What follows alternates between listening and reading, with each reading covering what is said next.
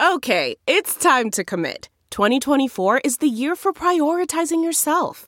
Begin your new smile journey with Byte, and you could start seeing results in just 2 to 3 weeks. Just order your at-home impression kit today for only $14.95 at Byte.com. Byte Clear aligners are doctor-directed and delivered to your door. Treatment costs thousands less than braces. Plus, they offer financing options, accept eligible insurance, and you can pay with your HSA, FSA. Get 80% off your impression kit when you use code WONDERY at Byte.com. That's BYTE.com. Start your confidence journey today with Byte. Himalaya.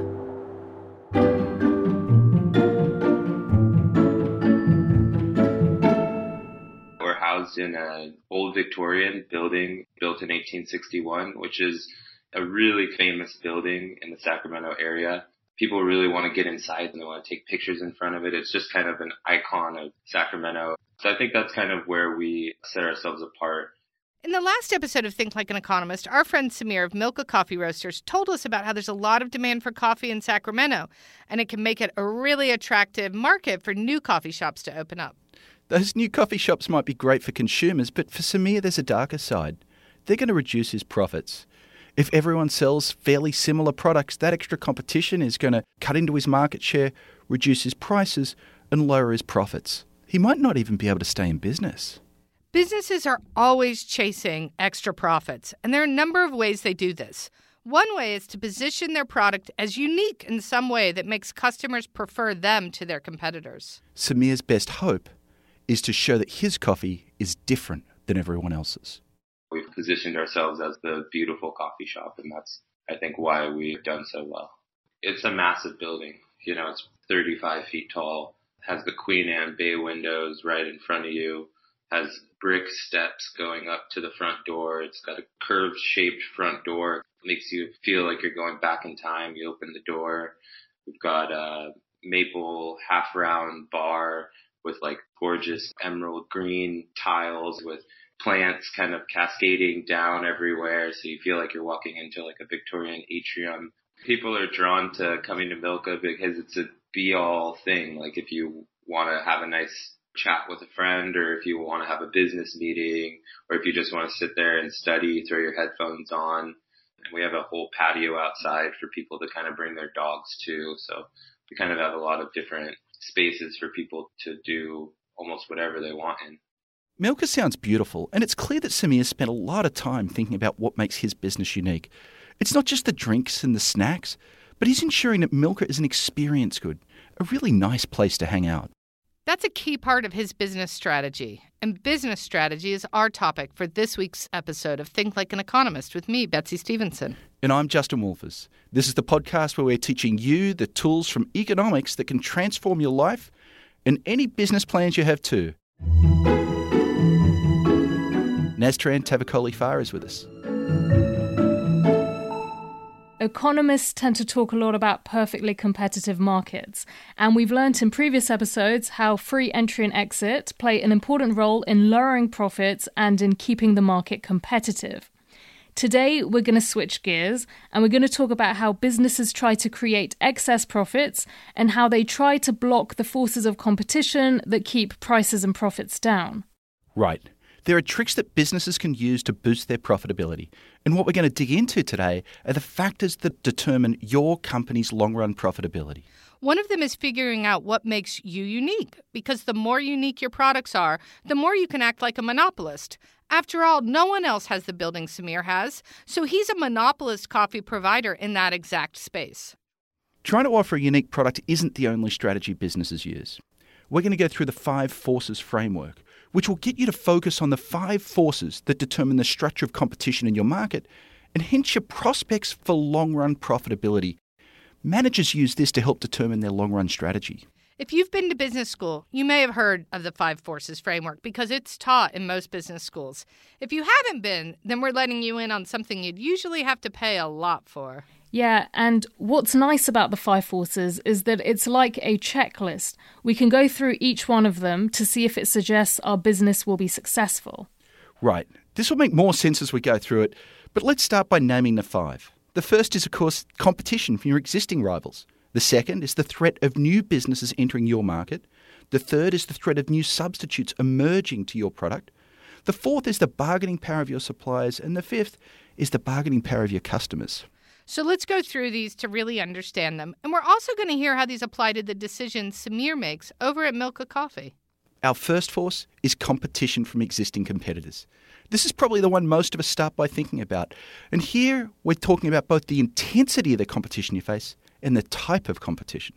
Generally, we say rivalry is more intense when you have more rivals, and this is going to determine your market power. You'll remember from our earlier episode on market power that when you have no rivals, when you're a monopoly, that means you have a lot of market power. And at the other extreme, if there's perfect competition and you're one of a gajillion businesses selling identical goods, then you'll have no market power. In between these two, maybe you have only a few competitors, then you might have some market power, either because you have a small monopoly in your local area, like if you're the only coffee shop within 5 miles, people might not want to travel to the other coffee shop. Or you can have market power because you and your competitors coordinate with each other, either implicitly or explicitly. That's the intensity of competition. But there's also the type of competition. Right. So one type of competition is price competition. That's when businesses compete by offering lower prices. This can be a bit of a downward spiral because if I slash my prices, my competitor might then respond by slashing theirs and we'll both end up with lower profits. Yeah, but that's exactly what price competition is meant to do. It's why profits go to zero in perfect competition. So customers like it, but if you own a business, it may not be your preferred way to compete. Look, it doesn't mean Samir wouldn't earn any money, just that if his market is perfectly competitive, his profits get driven down so that he's not making any more money running his coffee shop than he'd make doing something else. Price competition's most likely when you and your rivals sell really similar products, when it's really easy to observe prices, and when switching costs are low. Because if all three of these things happen, then reducing your price by just a little bit will send a whole lot of customers your way, and that becomes an irresistible temptation. You know, it really comes down to this. If your customers are pretty indifferent between what you are selling and what your rivals are selling, then they're going to focus on the price you're offering them. Yeah, that's why companies try to build customer loyalty, which really means a preference for that company, even when they have higher prices.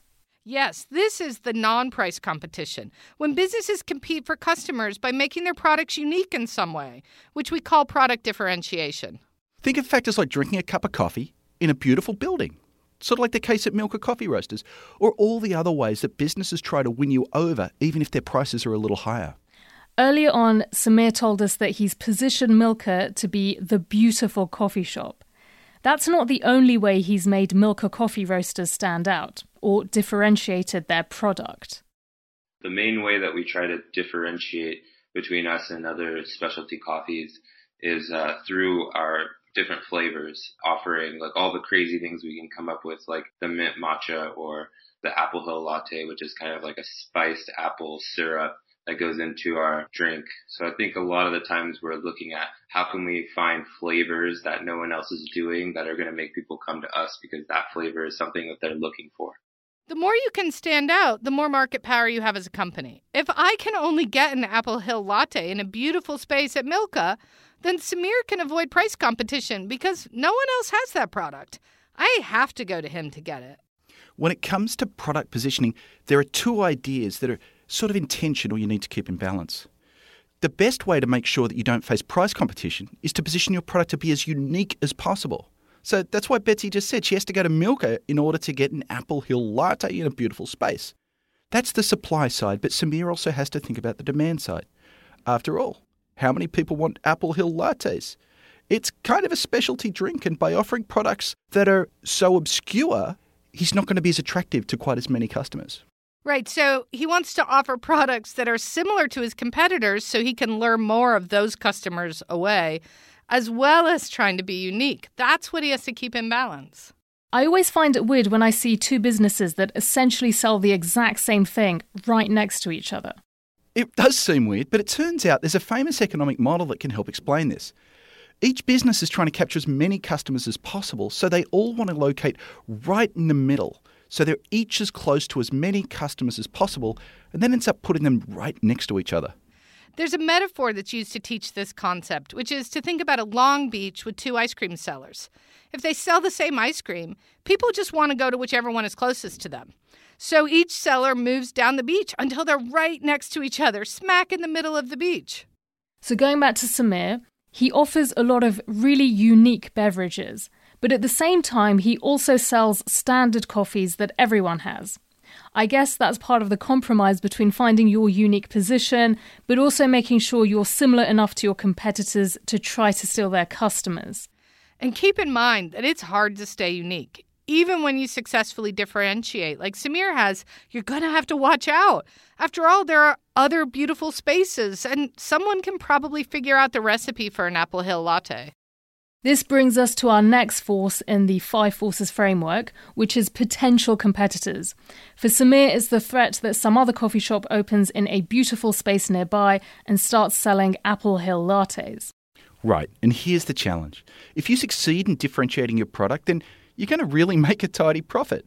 But the fact that you're making these large profits is going to attract imitators. As imitators enter the market offering a similar product, that's going to push prices down, take some of your market share, and reduce your profits. This is why businesses try to erect barriers to entry to discourage potential competitors from opening up. They seek patents to prevent imitators and other government regulations that might make it hard for a new business to open and compete with them. Sometimes they charge really low prices, not to give their customers a good deal, but to scare their competitors away. And once the threat of that potential entrant's gone, they raise their prices again. Amazon has been accused of doing this. And it's not just about competitors in your exact market, but competitors in other markets can also be rivals with the potential to drive down your profits.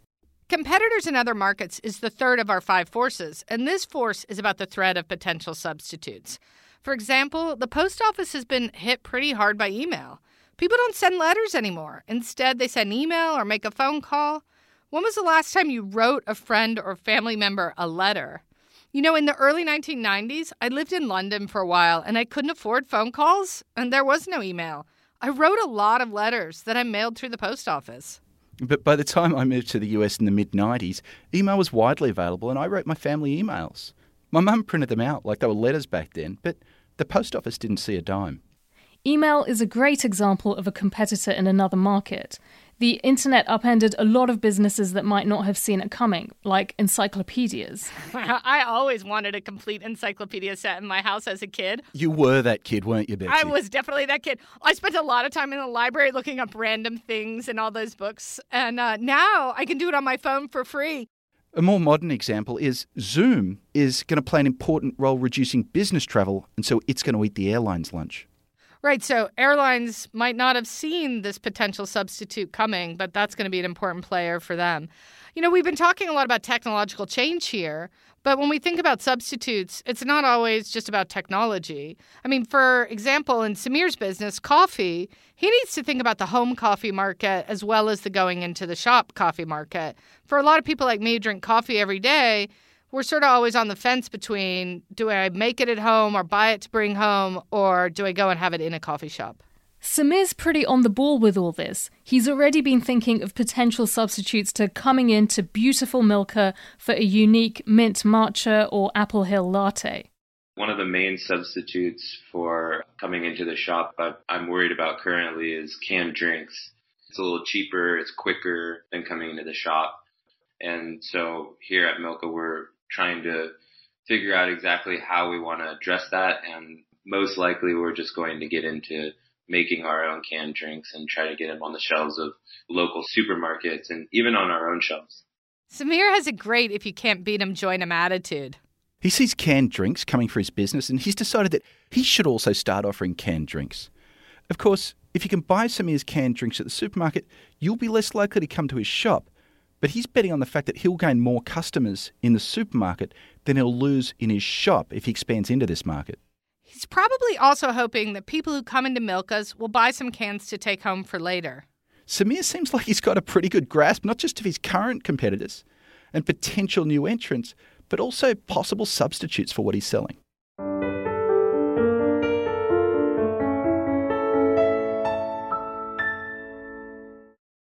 CarMax is putting peace of mind back in car shopping by putting you in the driver's seat to find a ride that's right for you. Because at CarMax, we believe you shouldn't just settle for a car. You should love your car. That's why every car we sell is CarMax certified quality, so you can be sure with upfront pricing that's the same for every customer. So don't settle. Find love at first drive and start shopping now at CarMax.com. CarMax, the way car buying should be. Okay, picture this. It's Friday afternoon when a thought hits you. I can spend another weekend doing the same old whatever, or I can hop into my all-new Hyundai Santa Fe and hit the road. With available H-Track all-wheel drive and 3-row seating, my whole family can head deep into the wild. Conquer the weekend in the all-new Hyundai Santa Fe. Visit HyundaiUSA.com or call 562-314-4603 for more details. Hyundai, there's joy in every journey.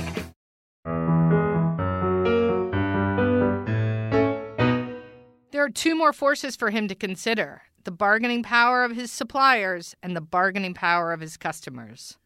These are the fourth and fifth forces in the 5 forces framework. Now say that quickly, Betsy. I think I'm going to skip that. Look, before we dive into each of them separately, we need to explain by what we mean by bargaining power. Your bargaining power is just your ability to negotiate a good deal, right? That's right. We all want to negotiate a good deal, but our ability to do so is constrained by something important: our next best alternative. This is the opportunity cost principle at work. Remember that you're always supposed to ask yourself, or what? This is true when you're negotiating. As a buyer, the answer to the or what question is what you would do instead. Buy somewhere else, buy a slightly different product, or go without. And for a business, your next best alternative might be to sell to someone else, or to make a different product, or to cut back on production. And it's your next best alternative that determines your bargaining power. Because if you don't get a good enough deal, that's what you'll do.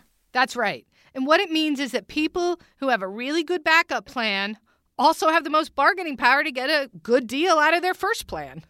So you should get a good backup plan. And this applies whichever side of the bargaining table you're on. As a business, your bargaining power is determined by your next best alternative. And when you're negotiating with your suppliers, their bargaining power is determined by their next best alternative.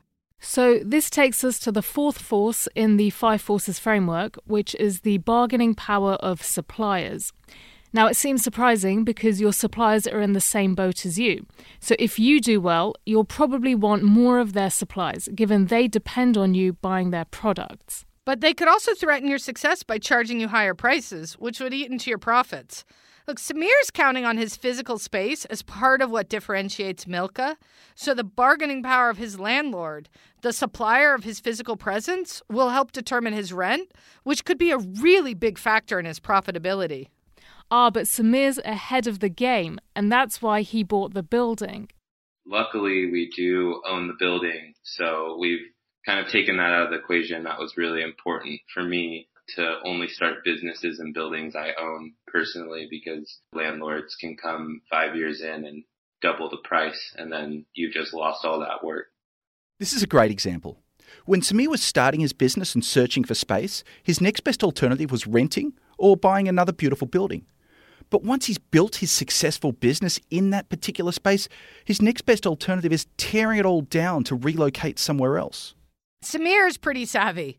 What Samir noticed was that the landlord's bargaining power could grow with the success of Samir's business, and that could lead his landlord to raise his rent further down the line, taking a big share of Samir's profits with it. So Samir solved the problem of bargaining power by buying the building. He doesn't have a landlord. More generally, the way to improve your bargaining power is to improve your next best alternative. Yeah, and Samir kind of hinted at this. We're pretty heavily dependent on suppliers in a way. Coffee is number one. If we start to have any sort of big increase in cost, a lot of people drop out of the market. That could be a big issue, which honestly we're looking at all the time. And then milk is a huge one. Luckily, we have a great milk guy. He's the best. And our tea and pastries. So we have a lot of things where we depend on a lot of people. Notice that Samir says a big fear is that a lot of suppliers drop out of the market. That's because if he has a lot of suppliers, his next best option is another supplier. Maybe the best milk guy isn't as great, but he still provides milk. That limits how much his milk supplier can mark up the price of the milk he sells him. Same thing's true for his coffee suppliers. You can use this insight in your own life. When you're looking for a job, it can pay to seek out a whole lot of jobs and job offers at the same time. That way you can make a big salary request, knowing that your next best option is a pretty good job somewhere else. Or if you're buying a house, don't get your heart set on one specific house. Remember, your bargaining power comes from your next best option. Try to find 2 or 3 that you'd be happy with and what you'd be willing to pay for each. Then make an offer knowing that rather than pay more, you could take that other house. This is a trick we've used in our own lives every time. We stay focused on the next best place to live when we're negotiating to buy or rent a house. So I can tell you, it's a really handy trick to both raise your bargaining power and keep your emotions a little cooler.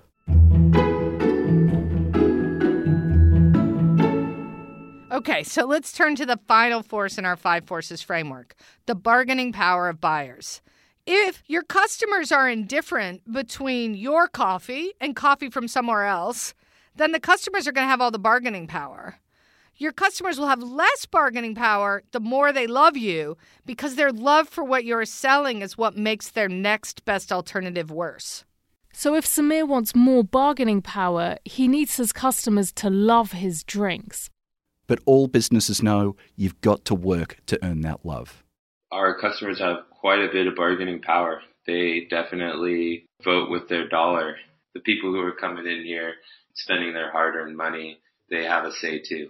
So we want to make sure that we're always doing things that they receive and they respect and that they want, so we're consistently asking them. I mean, that's the easiest thing you can do is just ask someone, hey, is this something you like or is this working for you? And so we kind of are constantly doing that here. And I think people really respect that about us, that we're willing to listen to them and make changes. What's cool is that Samir actually uses this feedback to make their coffees even better and to really lock those customers in and perhaps gain new ones too. We had a friend of a friend come in and was not particularly excited about the way our mocha tasted, which I took to heart. And so that moment I was just like, all right, from now on, we're only doing good stuff. So we went out and luckily we have one of the best chocolatiers in the world in Sacramento, Crew Chocolate, and started using their chocolate. Everyone loves the chocolate. And the person who had not enjoyed their previous mocha experience at our shop, that person was excited when he came back. And I think that made him a customer for life. So the customer really is king. Yes, because if they don't love you, they have all the bargaining power. But in order to get them to love you, you're going to have to work really hard. And that's why even in specialty coffee shops like Milka's, it's hard to make big profits. And this gets even more difficult if you've only got 1 or 2 big customers. Think about a defense contractor where they can either sell their arms to the US government or their next best alternative is no customers and go and bust. Wow, the 5 forces framework is a lot to take in, but I'm going to keep thinking about all this because I know it's at the heart of a lot of what people learn in business school. Yeah, don't tell my business school friends this because you've just gotten the heart of an MBA strategy class without having to pay tens of thousands of dollars for it. This season, we are really focusing on the types of lessons that you learn in business school, but today was really, I think, the heart of it. Those 5 forces are what you want to think through if you run a business.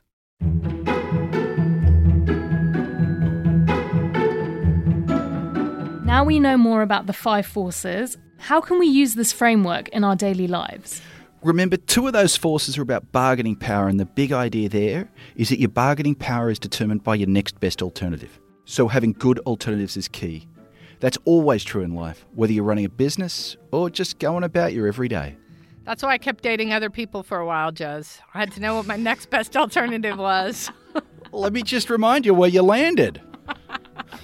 And so Betsy's point, of course, is that identifying an opportunity, whatever that opportunity is, really requires thinking through the 5 forces framework. Let me tell you, it was a hell of a first date.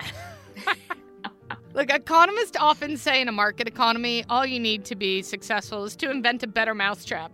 Well, that metaphor is the idea that at the end of the day, a quality new product will succeed. But it's actually not quite that simple because competitors could quickly come in and copy your new quality product. or your customers could demand a better deal, or your suppliers could raise their costs to you, or that new entrants might come into the market, or new substitutes might emerge. That's the big idea of the 5 forces, identifying those threats. Yeah, so, the point is, Starbucks did invent a better mousetrap, coffee, but their success is not purely a function of the deliciousness of their coffee. Honestly, pizza's better. Oh. So the advice is take a yes and approach. Yes, I need an awesome new idea, and I need to do a careful 5 forces analysis to make sure I succeed. And that's the story of our relationship. So, Naz, are you going to think about your dating life differently? Or your business life, Naz. Or your business life? I'm going to think of my bargaining power for sure. Yes.